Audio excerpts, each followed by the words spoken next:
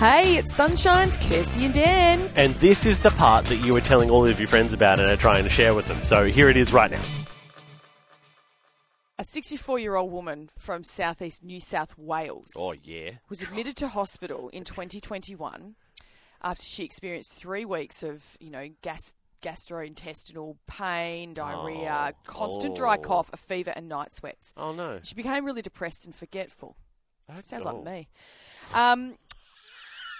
Doctors decided to have a look on an MRI, and then they performed brain surgery to investigate and found an 8-centimetre live and wriggling parasite worm that she'd caught from a carpet python in her brain in an apparent world first. That's disgusting. It's a round worm. And in her brain? Yes, and the scientists believe it's the first to be found inside a human.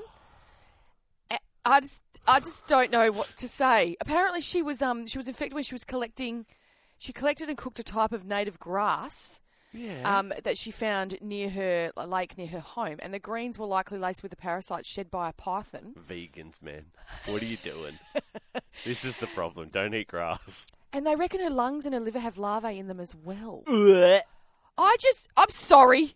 Look, no wonder people think Australia is the scariest place on earth. Now, I'm starting to believe Australia is the scariest place on earth. It's just so unsettling. Hey, how good was that, family? Wasn't it awesome? If you want any more of that, you can just listen in to the show live. 6 till 9 a.m. day.